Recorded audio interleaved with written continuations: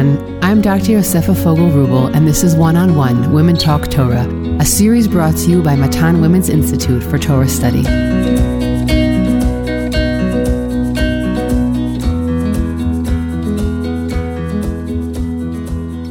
Welcome back to Matan's One-on-One Parsha podcast, where we spend about 30 minutes discussing deep thematic points about the Parsha. This week's episode is dedicated in prayer for the full recovery of Sharona Rachel Bat Miriam Chana.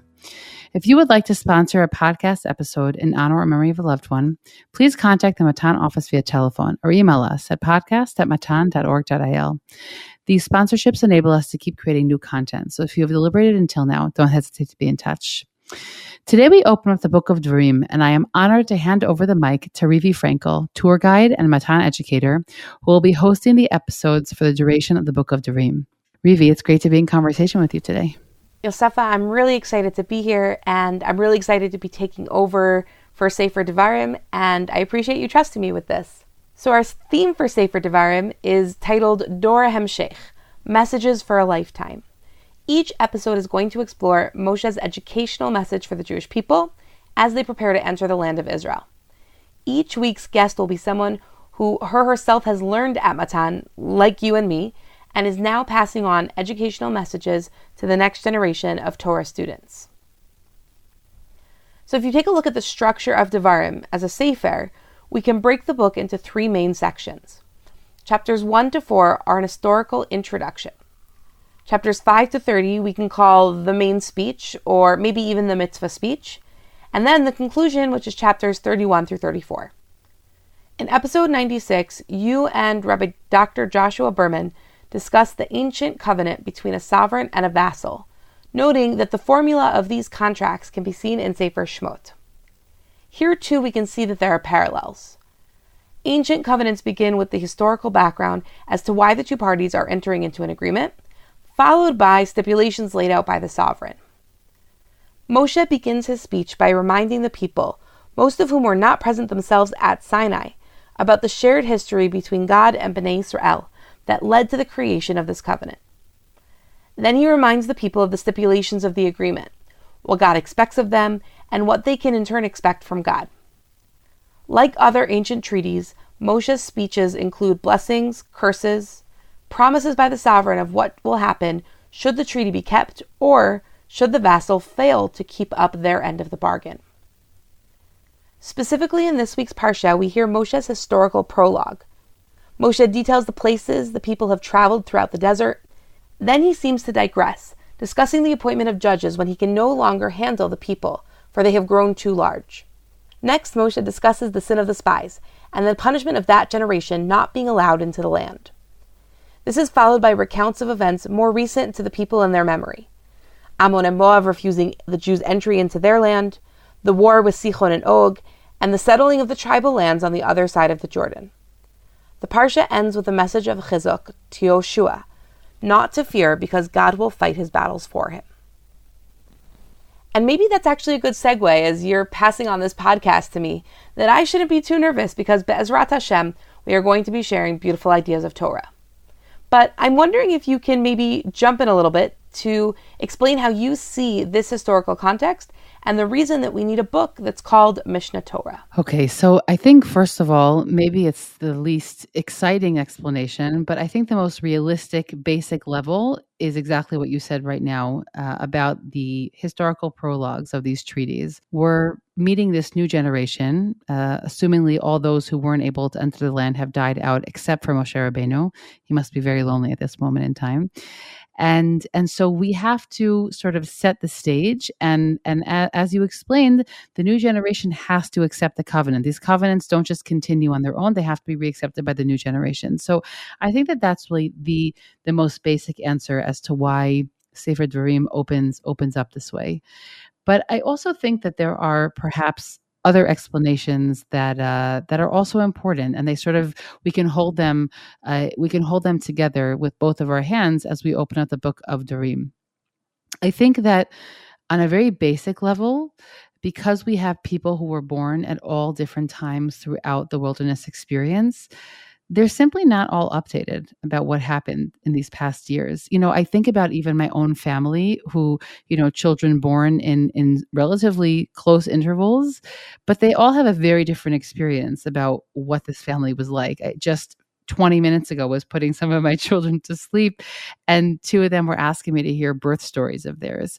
And I was telling my third daughter about the time that I brought her to friends of ours with her older sisters in order to go give birth while it was in the middle of one of the lockdowns in Corona. And she was like, really? We went to their house. And, for her, it was like this memory she doesn't even really have. Whereas, of course, if I ask my older children, they'll remember exactly what they were given for dinner because they've never been left alone like that with friends, and they couldn't go to their grandparents, and they remember watching a Yishai Rebo concert because he was performing alone in Susia during the lockdown. I mean, they'll remember it. But even within a 2 or 3 year span, people remember very, very different things, and it has to do with their place in family and all of those details. And so when I think about the people, the Israelites born throughout the desert period, they must have all had a very different experience of what it meant to live in the wilderness. Some of them experienced plagues and famine, or sort of not famine, but drought times. And some of them experienced maybe many years of quiet, those 38 years of big question mark of maybe everything was great, so we don't hear about anything. And so I feel like when Moshe gets up and sort of gives this historical introduction, he wants to make sure that everybody is updated, meaning not just legally, but he wants to make sure that on an emotional, even I would say like familial kind of level, he wants to make sure that everybody is updated about at least the events he wants everyone to know, right? Of course, it's a very specific narration of the events he chooses to tell over. And there are others that clearly don't make it in there. But he wants to, again, on a very simple level, sort of make sure that we're all starting from the same place. And if I could think of another parallel in life, is that, when one of the biggest tools that I feel, one of the best tools I feel I gain from academic study is that before you ever write a paper, you have to do what's called a survey of the literature. Okay. And the more monstrous these papers become, or if ever becomes a doctorate, the more obnoxiously large and long that survey of literature has to be. And the survey of the literature is like the way we speak about it through the language of Chazal is sort of like, know where you came from. Dam me'ayin bata, right? You have to know from where you grew and you sprang from. And I feel that that's another sort of function of what Moshe is doing here now, is that before they go into Eretz Yisrael, they have to know where they came from. When you write these, big academic papers, you need to know exactly what was done before you so that you're very clear on what your goal is and what your contribution is to that conversation. And so I feel that, again, another function of what Moshe is doing is letting Am Yisrael know, based on where they've been and where they've traveled throughout these years, what their mission is going from here forward. Does that make sense? Totally. It actually makes me think of two things. First of all, the parallel between the fact that Shema, the root word, the shoresh, and also what we have in our liturgy, the actual prayer of Shema, is such a focus in the book of Devarim. And when we see the words Vishinantam Levanecha and that same root connection to the word Mishnah Torah, that what you're saying is that we have to continue to accept this covenant by every generation. And in order to do that, we sometimes as adults make assumptions that the next generation just knows, that somehow they've just gathered that information, it's in their DNA. And it's really important to take that pause and to say, wait, we actually need to talk about this. We actually need to make sure that we're on the same page. The other thing that it makes me think of, and it's a question that I'd like to throw back to you, is that if Moshe being here is trying to put everybody on the same page, then why are there so many differences between this account and the account in other places in the Torah? Even just in this week's Parsha, but we really see it across the Sefer. In this week's Parsha, we have it with the spies, where we see some really fundamental differences in the historical account. And so if this is about a retelling of history, then why is it so different? Okay, so let me jump one step back and then we'll jump one step forward together. Going one step back is that I also just wanted to mention the idea that we know psychologically from a lot of research that's been done on this, that the more a person is rooted in their knowledge of their family backgrounds, the sort of the more likelihood they have of a better outcome, meaning they're going to be more psychologically healthy and sound. Children who know where they come from, even if they're coming from families, let's say, that aren't whole in raising them, but they know where they came from, they know their roots, they know who their grandparents are, they know their stories, even if they're refugee stories, that those children have much better indicators for where they'll be able to go forward in all different ways that we sort of measure the ideas of success. Yeah, it's actually a study about resilience specifically. What makes children resilient? And it was a study that was done in the late 90s. It echoes that basically what you're saying, that it was about a shared family history and overcoming obstacles, and knowing that their immediate ancestors had overcome obstacles. That's what gave the children more resistance to deal with challenges, whether you're talking about normal everyday challenges that people need resilience for, or extreme challenges and challenging environments. Okay, so that's the study I'm referring to, but I forgot that it was about resilience. So thankfully you knew that. And so, but Rivi, so before we even talk about this idea of Mishnah Torah, I think it's really, really important to bring in the fact that many of the commentators, without knowing that study, obviously, on resilience in the 90s, say something very similar. They say, why does Moshe repeat all of this, right? Before we get to the question of why the details different, why does Moshe repeat all of this? The Rashbam asks all these different commentators. And they basically all say something very, very similar. I'll read one example. So, for example, Rav Hirsch says this in his commentary on the fifth verse of the first chapter of Devarim, and also Shadal says it. Rav Shlomo David Lutzato, I'll read him because he's shorter, and he says that Moshe ma'arich k'tzat b'sipur gdulat hanitzachon shenatan lehem Hashem. Right, Moshe really sort of elaborates here on all the victories that Hashem grants us in the wilderness. Shenatan b'yadam shnei melachim adirim, right, that we were able to sort of overcome these two great kings of Sichon and Og, and he says, "V'chol ze lechazek et lev ha'am." It's all meant to strengthen the heart of the nation. Leman yiftechu b'Hashem sheiten b'yadam gam et eretz Canaan. Right. So if they remember all of the victories they've had in the desert, they'll then feel much more confident that God will help them in the land of Israel. So I feel like that really dovetails so nicely the study that you mentioned about resilience, because they know that God was there for them in the past, they're more likely to have faith that God will be with them in the future. So I feel like that's such a great sort of ancient way of describing a very similar thing that we see regarding children and the grounding that they are able to draw upon when they know about their family. So that's just a really important piece. I feel also there's like a little bit of an important like tribal thing going on here. Like Moshe wants us to be proud and strong and sort of come into this very scary period of conquering Eretz Yisrael and feeling that we're carrying all of that with us. We're carrying those victories. We're carrying God's help. But your question is really about why the difference is. And I think that, I guess maybe I would offer an idea that's sort of more, I don't know, philosophical or sort of a broader idea. And maybe you'll have something to add in terms of the details. The broader idea is actually one that we brought up last year. Rabbi Yitzchak Blau brought it up in our episode on Devarim. He brought it through the lens of Rav Tzadok Milublin.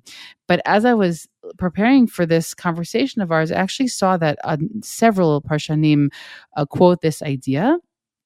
And the idea being, and they base it, a lot of them, on a very interesting pasuk. Again, the fifth pasuk, that Ho'il Moshe be'er, right? That this is what Moshe explained. It's sort of still part of this like meta introduction. The first 5 pasukim are sort of like this meta introduction to the book of Devarim, and then they said, and this is how Moshe explained things. And so I'm just was looking up in the Sfat Emet on Parshat Devarim. And he basically says that Sefer Devarim is the beginning of Torah Sheba'al Peh, okay? And that the purpose of Devarim is not to be a copy. It's not a carbon copy of the Torah, which obviously we know that because there's so many differences, also legally and also in the narratives, between the book of Devarim and the rest of the Torah. But he says it very, very clearly. I'll just read 2 lines from what he says. He says, אכן משה רבנו עליו השלום היה המתחיל ועשה משנה תורה שהיא התחברות תורה שבעל פה אל תורה שבכתב. He says that Moshe Rabbeinu was the one who started this idea of sort of the quote-unquote repetition, and the point of it was to connect the Torah שבכתב, that which was written, with that which would be spoken and learned out through learning or through speech afterward. And he says specifically that this is what was necessary in Eretz Yisrael, that only when Am Yisrael gets to Eretz Yisrael can they have or can they maintain or can they further elaborate a Torah Sheba'al Peh. And he says that what Moshe does here, even though he doesn't go into Israel, his job is to verbally sort of extrapolate and elaborate on what's written in the Torah. And so just to state the obvious, when we say something over for a second time, it never comes out the same, right? Things never come out the same. But I think what Moshe does in many places is actually very intentional, meaning I think he purposefully changes some of the details in some of the stories. So I'm curious what your thoughts are about that and some of the differences between them. I think it's really ironic in this parallel that you're raising between Torah Sheba'al Peh and Moshe's Mishnah Torah. Because one of the things that I've always thought about is that we have to earn it, right? Whether that was that we had to earn it because of the way that it was passed down originally, where you really had to remember it and work and go it over and over again and make sure that you had it exactly right, or whether in today's form we have to work to decode it. And I think it's really interesting that with the person coming directly after Moshe, with Yoshua, that here Moshe is really clear with his directions and he's really clear with what his point is. Don't be afraid, you've got this. Hashem is with you. Don't be afraid of the people. Don't be afraid of what's going on in Israel. Hashem is behind everything, and Moshe is very explicit in this message to Yoshua. But then when it comes to the Jewish people, and very rightly what I think you said in terms of that his differences were intentional, you have to earn his message. And it's not just an explicit, here's what happened, and here's my take on it, and here's what you should get out of it, and oh, this is what you should do, and this is how everything should look. It's the beginning of this kind of puzzle and this code that we have to tease out for ourselves throughout the generations. And I think that maybe part of the beauty is that Yoshua had a very specific mission in a very specific time. He had a job that he needed to complete. And Moshe's speech and really all of this Sefer, I think, is timeless. It's true that it's set in a specific time and place, but I think it's about all of the generations. And so if each of us can kind of tease out our own meaning from these puzzles, I think that's also part of potentially what's going on here. And so when you talk about it being the beginning of Torah Sheba'al Peh, I think there's something very fitting about that. Yeah, and I think that the differences in the recollecting about the stories, and specifically about the spies. Well, did Moshe initiate it? Did the people initiate it? What was God's role in that detail? I think that in the end of the day, this is Devarim is Moshe's efforts, and as you say, sort of like mining the Torah. It's Moshe's way of taking out the pieces that he wants to be there, that he sort of worked hard to uncover. And to me, I don't know, I don't get so bothered or bogged down by a lot of the differences because I think that ultimately there are so many reasons why somebody might shift the way they speak, or why they might speak about some event through their perspective, even though when it was told early in the Torah, it's from the perspective of God. Or I think that there are a lot of sort of rhetorical ways to often explain a lot of those differences. That explanation does not work for the differences between the laws in Sefer Devarim versus the laws in the book of Shemot. But for that, I would really, really point to, I mean, he had written it in earlier essays, but also he wrote it in book form in Ani Mamim. Sorry to repeat it again, but Dr. Josh Berman's book, where he speaks about the ways that law develops, and that Moshe's recollection of a lot of those laws is already an extrapolation. There's already a shift, perhaps, in how the laws themselves will be observed later on, and that is already reflected in the book of Devarim, meaning it's a lot less ironclad, written down the way we perceive law to be. That explanation speaks to me much more about the differences between them. Of course, ultimately, Chazal often choose to take both laws and harmonize them together and figure out an explanation that sort of fits both of them.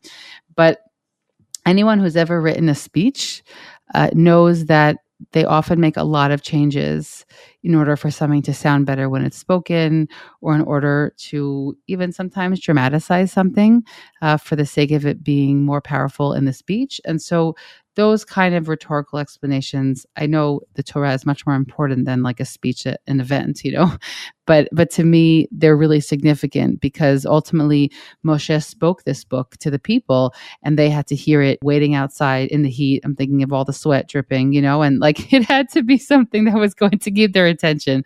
So to me, that often sort of explains away a lot of the differences, but that's without going into the specifics themselves. It's so interesting because the approach that you find comforting, I actually find more troublesome in the sense that going into the land and then also by extension, the way that I view Torah, I want it to be ironclad. I don't want there to be flexibility. I don't want to see at this stage that is so close to Har Sinai, there being anything but something definitive. And you're talking about Moshe's Nevuah, which is categorized as Aspaklaria Me'ira, as this very clear mirror, crystal clear image. And so if that's already a place of exegesis, and if that's already a place of development, then I feel like I'm in a lot of trouble in our day and age. But the idea that this isn't a development of law, but rather a perspective of law, and that we're asking why is the law said this way as opposed to the law changing or being in a state of flux, it's the way that the law was given over. To me, that's a much more comforting way to look at it. And in that situation, I think that the discrepancies become really important, not just vis-a-vis Moshe's message, but then also in terms of how I'm to view the law specifically, if that makes sense. Rivi, I totally understand your hesitation about that. And I think that a lot of people wouldn't like it, which is why when we brought it up last year from Rav Tzadok, it was sort of like, yeah, it's kind of revolutionary. It does suggest some things that are very disturbing to people based on the way that law is understood today. And what I'll just say is that stands out as it is. And I don't think that I don't think anybody has to, the explanation that speaks to me doesn't have to speak to anybody else. But I do think that it is important to point out that the way that law develops now is very different than the way that law likely functioned then.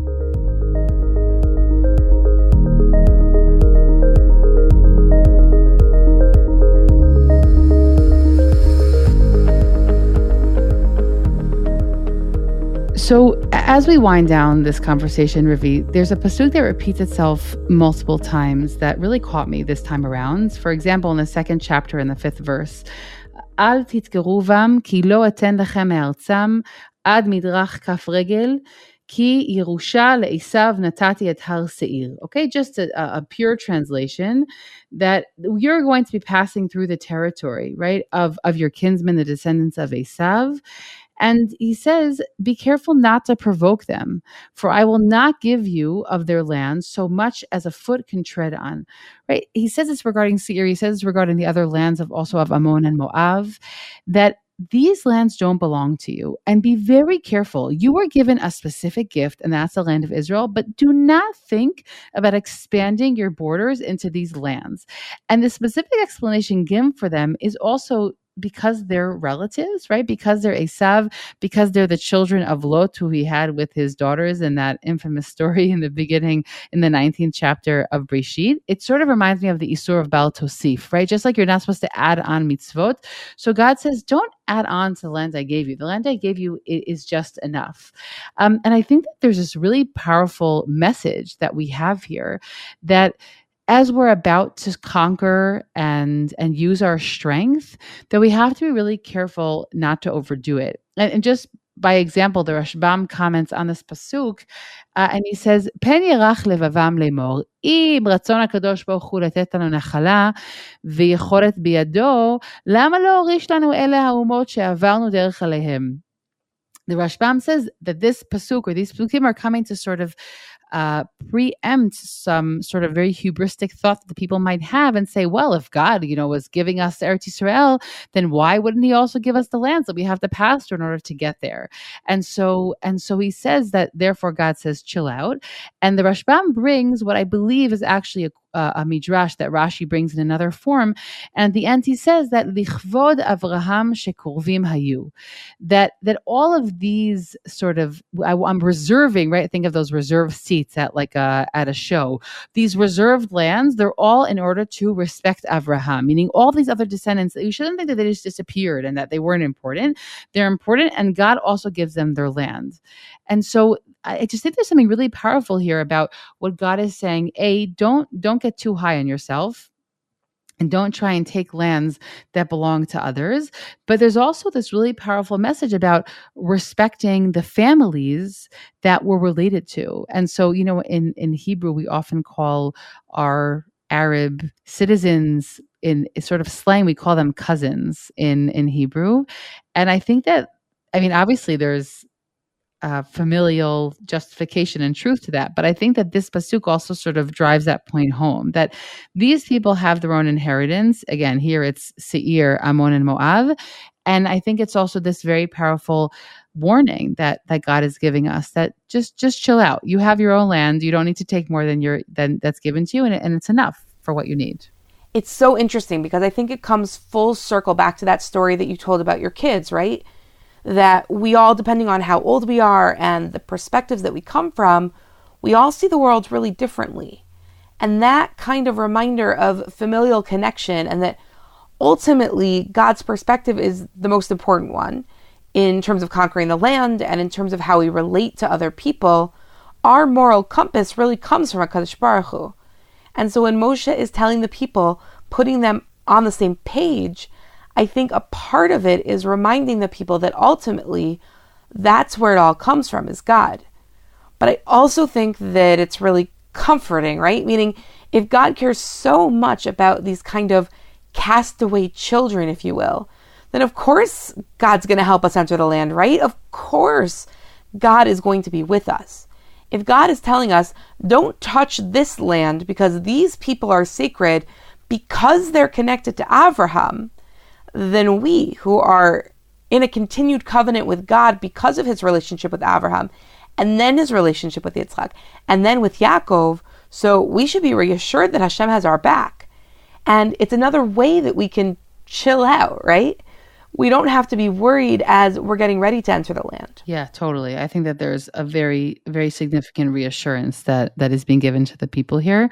And I think it's also a little bit of a promo, when Rashbam says, Lo Yerach Levavcha, so of course that's a quote that's lifted from Devarim later on. But I think that, we're very aware that one of the biggest pitfalls that's going to come in the coming years is this balance between kochi v'otzem yadi, right? That we have all this power in our own hands. Here we are conquering our own lands and making our own food. And it's going to be a very, also not such a smooth transition from this very clear divine providential existence in the wilderness to a very human geared existence in the land of Israel. And so this sort of pasuk that's like, just sort of sewn in there so seamlessly is there to sort of already sort of familiarize us with this idea that it's going to be very hard to remember that we